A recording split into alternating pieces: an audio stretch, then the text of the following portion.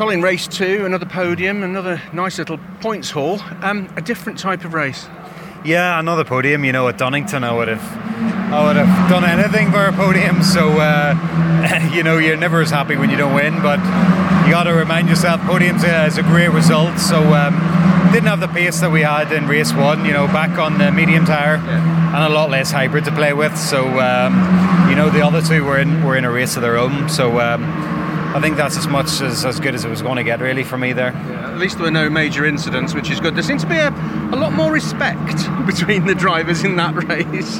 Yeah, obviously, I haven't witnessed what's going on from the outside, but I think everybody realises it's a long season, and you just got to try and score some points. So, I think when there's been an early red flag in the day, people are sort of maybe more aware to... let's keep it a bit cleaner. So, still race 3 to come. So, my goal is just to pick up what points I can in that one. The draw is P11, which puts you in that sort of just behind the leading pack mix, which is always interesting for race 3, isn't it? Yeah, P9 for me. So, I've earned my points early in the day, and now, now you just got to dig in and get what you can. So, the guys starting at the front will have a lot more hybrid. So, and obviously people will be on soft tyres again. So it's complete lottery.